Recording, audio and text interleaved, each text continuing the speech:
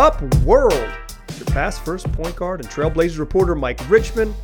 Listen to another episode of Locked On Blazers, part of the Locked On Podcast Network, available wherever you get podcasts, and also on YouTube. Thanks for making Locked On Blazers your first listen every single day, available on all platforms, 5 days a week, coming at you every single weekday.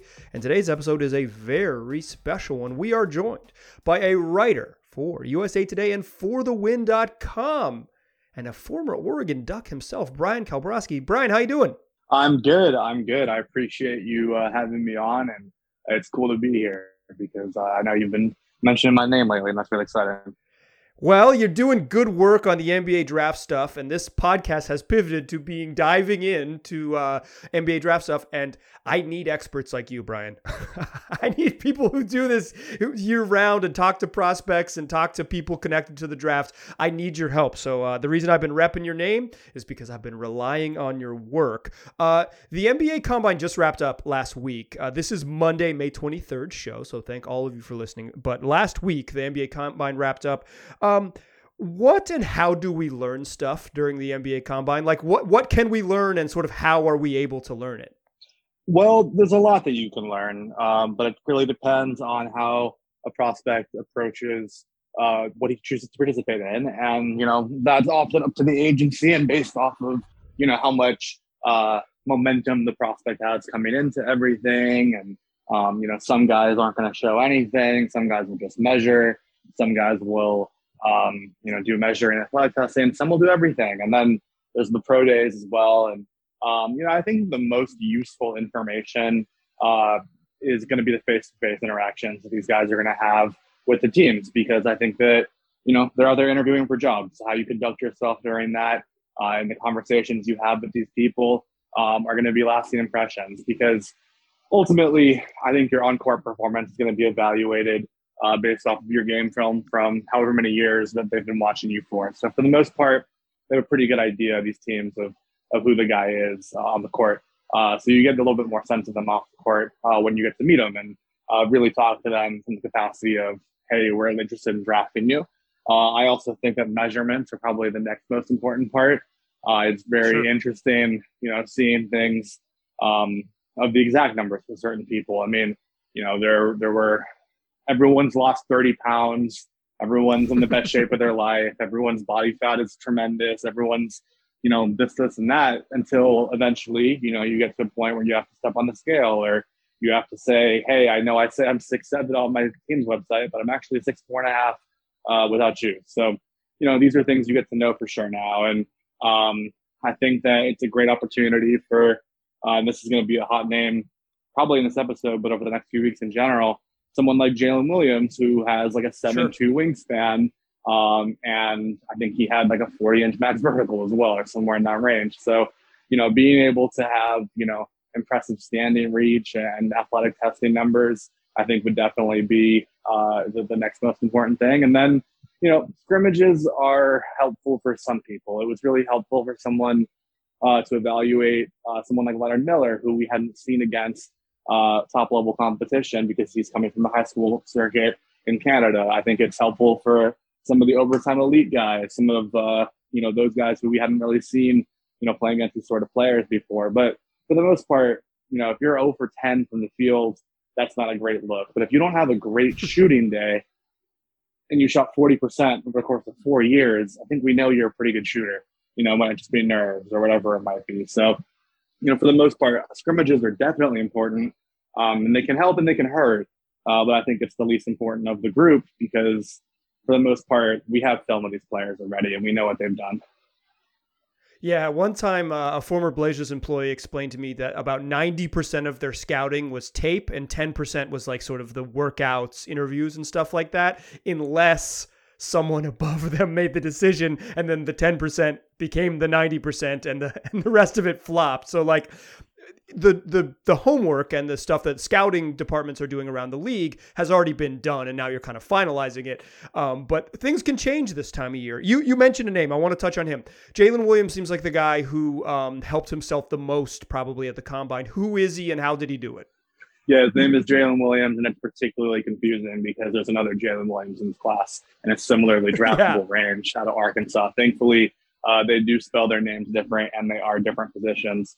They're actually both classified right now as testing the water, so there's a chance that one, both, or neither will return to college. But if they both stay in the draft, and one of them hears their name called and it's not them getting drafted on draft night, that's going to be a weird feeling, I'm sure. So I'll preface that by just saying that Jalen Williams is a immediately confusing player because of that reason, just based on the name. But there's also like 7 other Williams in this class as an aside. Alondas Williams, Mark Williams, the other Jalen Williams, Vince Williams. There's going to be a record for Williams drafted this year. I can guarantee that for sure. But anyway, I was talking to an NBA scout today, basically, and he was telling me, "Listen, I'm upset. Like Jalen Williams is no longer my secret. He's definitely a slashing guard who is an above average playmaker, an above average rebounder, a good scorer, a willing shooter, and he's somebody who I think did wonders for himself because he showed he was efficient during the combine scrimmages, but really it was the athletic testing and the measurements that jump off the page because I think that he is, I want to say 6'4", but he has a 7'2" wingspan. It's like cartoonish in terms of that difference right there. And I think that having that sort of a body is great for the NBA right now. It's going to go a long way to being able to allow him to guard multiple positions. He also finished 90th percentile or better in the 3-quarter sprint, standing vert as well. So he's fast, he's agile. He can jump. He definitely is somebody who I think I use an app that does similarity scores to other players across the league, and one of the players that his athletic testing and his body type is most similar to is Norman Powell. So a name that's definitely interesting to you guys in Portland. I think that Norman Powell's definitely had a good NBA career as well so far, and I think that's not necessarily a dissimilar player to compare him to. Yeah, this is Jalen Williams, Santa Clara, as opposed to Jalen Williams, Arkansas. For those of you scoring at home, so Jalen Williams seems to be the name. The Santa Clara guard seems to be the name that like you said, like the athletic testing and all these things. Like if he's Norman Powell, in a redraft, Norm wouldn't have gone in the second round. He's been a first round type production. Also made $90 million last summer, so it worked out okay for your boy Norm. Can people hurt themselves at Combine Week? Like, can guys get, like you said, everyone's in the best shape of their life, all these things, but can people hurt themselves at Combine Week? And did anyone, you think, in your estimation, fall in their sort of draft evaluation? Yeah, I think several people definitely hurt themselves. I think the most intriguing player in this class is Leonard Miller. He's somebody who is 6'11", really, really, ideal frame for the NBA. Lefty ball handler, shot creator. But his allure for the last months for me has been his mystique. I mean, I did a long feature on him. I had a chance to talk to him and some scouts and some people in his camp, his high school coach, about his game and everything. And, the way you talk about it, you start buying into like, is this a 7-foot tall Shai Gilgeous-Alexander, or is this closer to like a Kyle Anderson type where it's a little bit more tertiary, but he's still, making great plays at 7 feet tall. Is this Pascal Siakam in transition? You start, daydreaming of all these things he can be. And then, you see him on the court and it was relatively underwhelming. The speed of the game looked a little fast for him. And, he no longer had a 95% usage rate, the same thing he did in high school, which, was awesome for him in high school because he got to really show, listen, I can carry an entire offense at 7 feet tall. That's a thing most 7-footers don't do. But, on the other side, I think when you're not standing out against, these guys who might not even get drafted, it's going to be harder and harder to stand out against NBA players next year. So no one was going to draft Leonard Miller based off what they thought he was going to do next year. I think if anyone had told you that they thought that Leonard Miller would be a favorite to win Rookie of the Year or all rookie, considerations at all next year, would definitely be lying to you, because that's not why you draft someone like Leonard Miller. I mean, that's closer to why you draft someone like a Herb Jones, who maybe was my favorite rookie to watch last year besides Scotty Barnes. But I think that for someone like Leonard, you draft him for what he can be in 4 years. But the way I looked at it with Leonard is like if you draft him with a first round pick now, and I think that it's not necessarily the worst thing to do that. I don't think he's going to be ready to play in the NBA next year, but I don't think he'd be ready to play necessarily the year after that either. So, now if you have him locked in for 4 years, you might not even see him on the court one time for those 2 years. And that gets a little tough. Is he 2 years away from being 2 years away? So I did include that, as a little bit of an aside, like in my feature on him. And I think that the mystique of what he had before the combine definitely made him a potential top 20 pick. And now, I don't really necessarily see the Oklahoma City Thunder passing on him 4 times. Toronto has the 32 pick, and he's from the area, and he fits that archetype of what they've been looking for, of the tall wing ball handler type playmakers who can play and guard multiple positions. And I don't necessarily see Toronto passing them on him at 32 either, but if they do, I wouldn't be shocked either. So I think that, he may have fallen from 20 to, I'm not sure where. He's also looking at G League Ignite. He's looking at Kentucky. He's looking at Arizona. This isn't, reporting necessarily, but I think most scouts expect him to stay in the draft. So I think that maybe it would go lower. I think that he's going to go later in the draft now than he maybe would have before the combine. And I think there are some other guys who maybe didn't interview particularly well. I've heard of multiple players who cried during their interviews with certain teams. I don't know how intense the conversations went to get to that point. I didn't ask too many follow-ups on that because that felt a little weirdly personal to know. But I don't think that necessarily helped them. And I think that, ultimately there were guys who, you start asking about like player comps, and this happens every year, but there's a guy who says like, I think that, my closest comp is like Kevin Durant, or like, I think I'm going to be the next Michael Jordan or whatever. It's like, that's great, but you need to say like, there are things about these players that I love, and, maybe right away there are just more thoughtful ways to answer something. So I think there's a bunch of things where, a guy will tell you like, I have nothing I need to improve on. That's not a good sign. When you ask like, what are some of your weaknesses? And then the guy doesn't say anything, it's like, I'm perfect. Then it's like, I don't know if I need you around my team if you think that's going to be the case right away.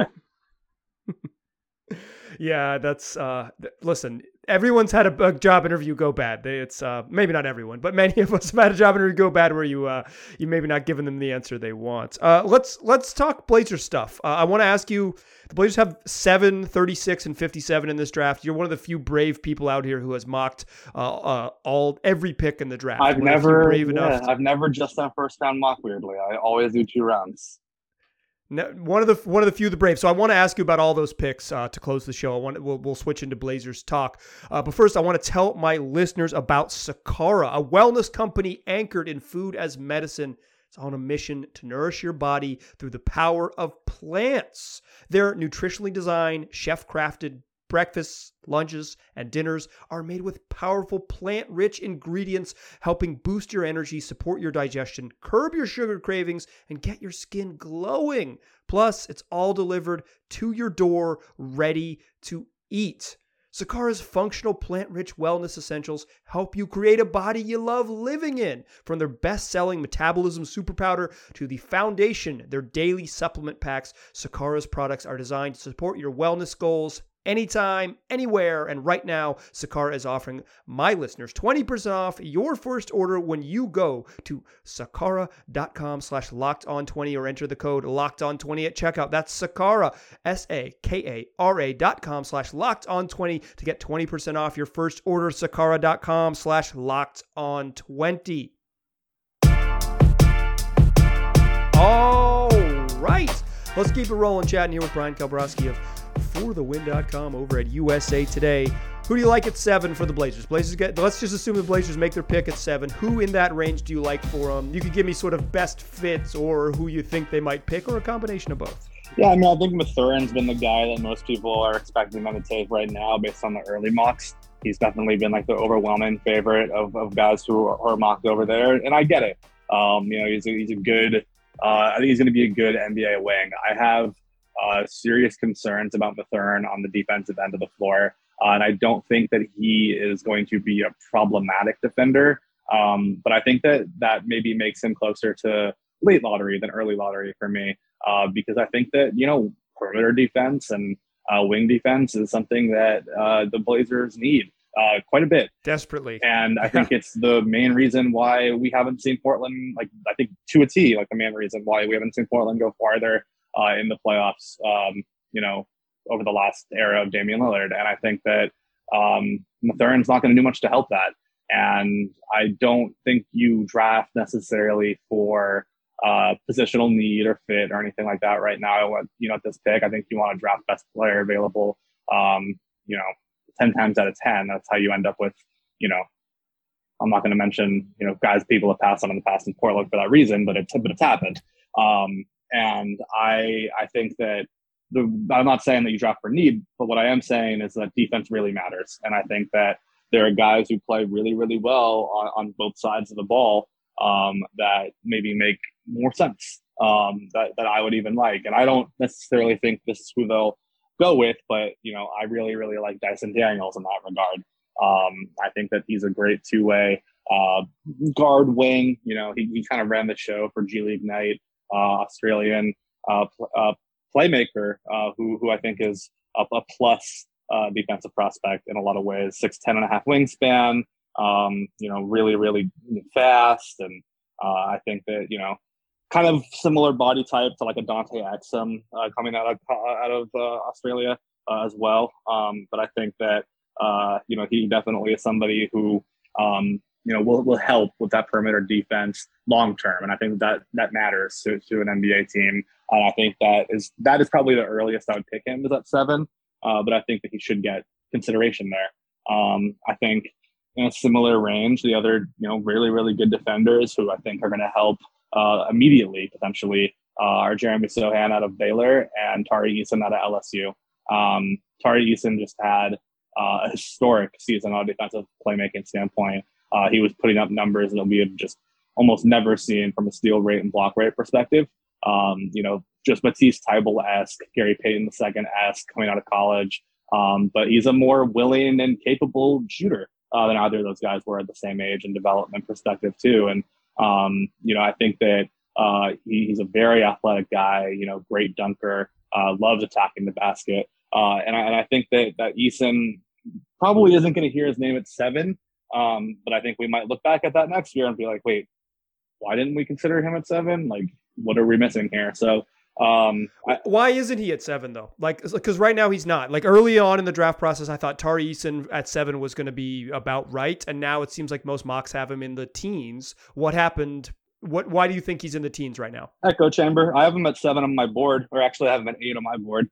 I think mock drafts are lazy. I think a lot of times you start assuming people who make the mock drafts are hearing things, and you start saying, well, if he has him at 7, then maybe that's just someone that Portland actually likes. So it starts becoming a trendy pick, and then it becomes a bit of an echo chamber in that sense, like in a problematic way. I think that, when there's smoke, there's fire. If you start seeing the same guy dropping in every mock draft, it's probably because he didn't play well at the combine, or it's probably because there's intel about him that's not great. I mean, there were red flags about Bol during the mock drafts beforehand as well.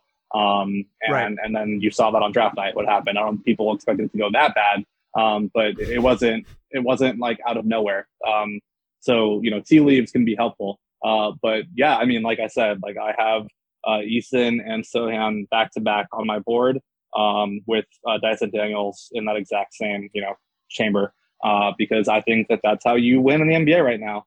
I think that you need to play both sides of the ball. You need to have, be efficient on offense and contribute value on defense. And those are the guys who I think do that.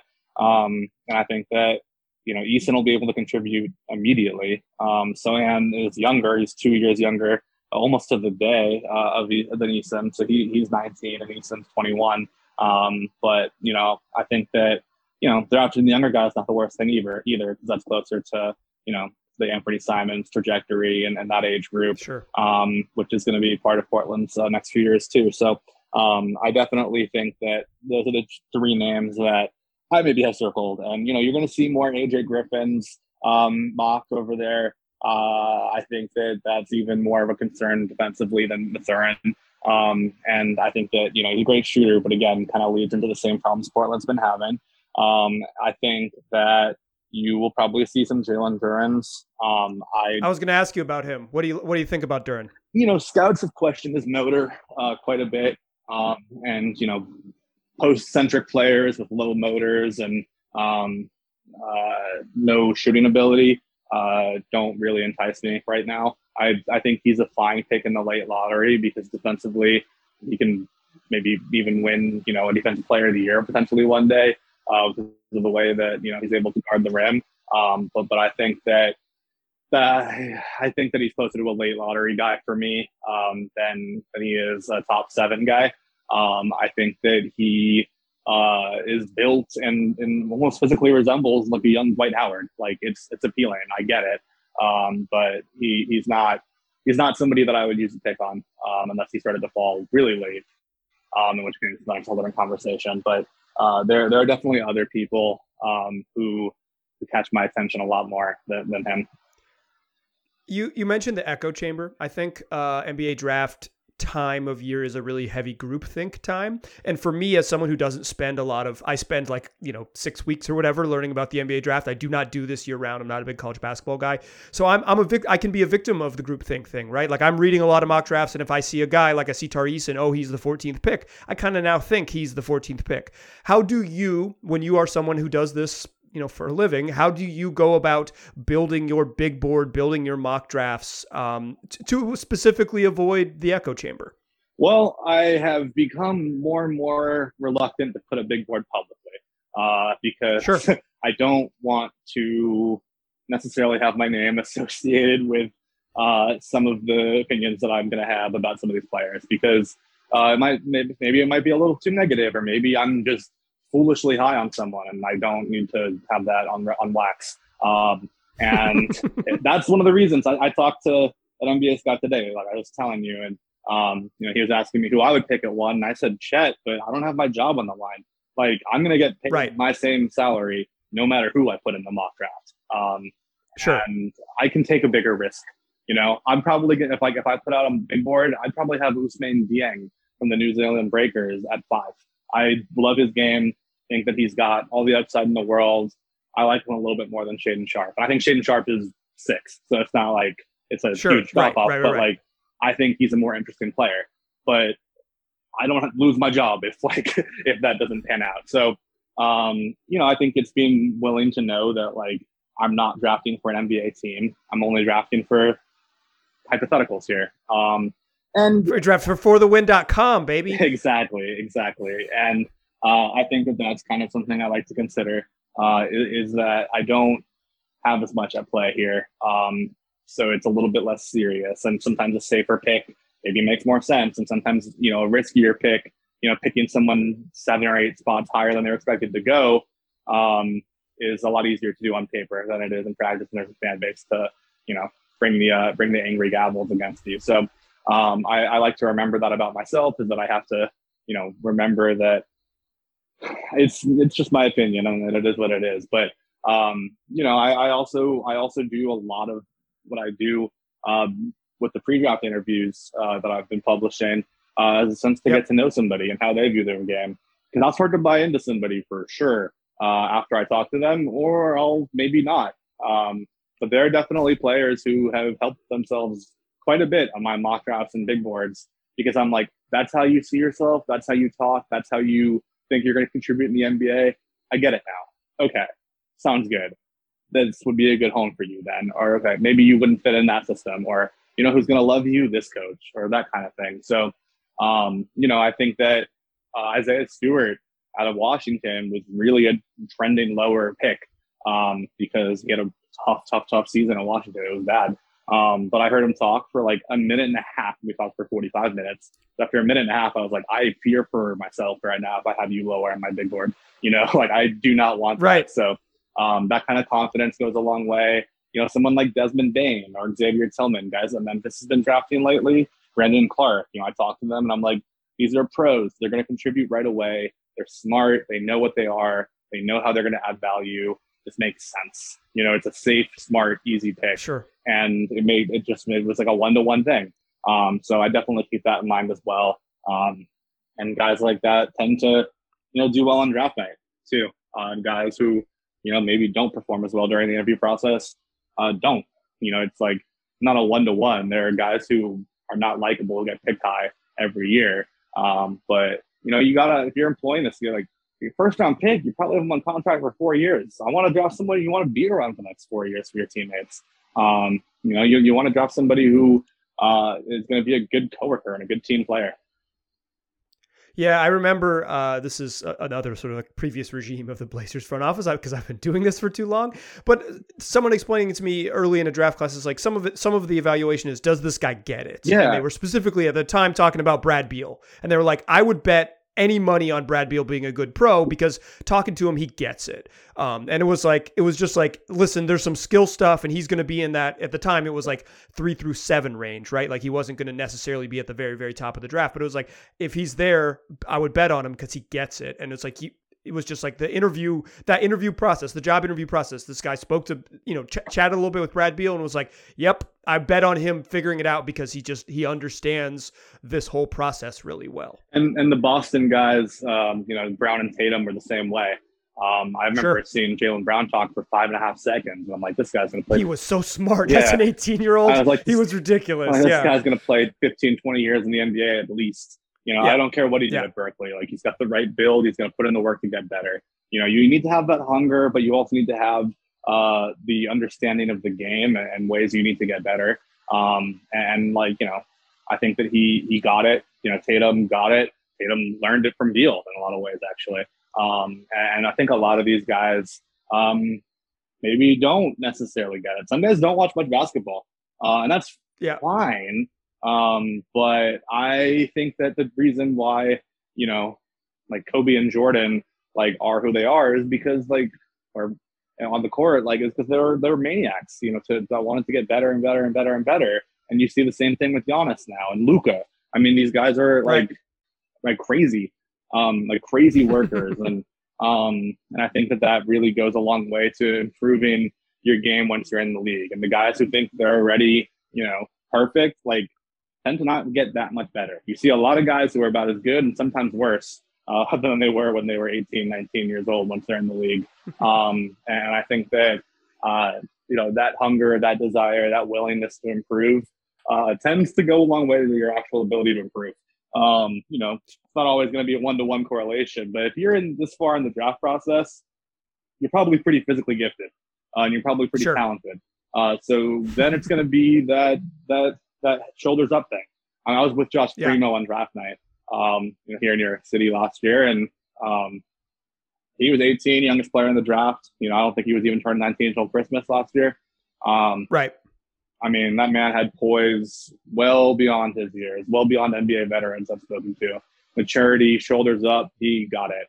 I was not surprised at all that Popovich loved him. That sort of thing matters. It was everybody roasting the pick on Twitter, being like, oh, it was too high, it was too high. It's like, you haven't talked to this kid, man. You don't know what he's going to be in 4 years, and he doesn't either.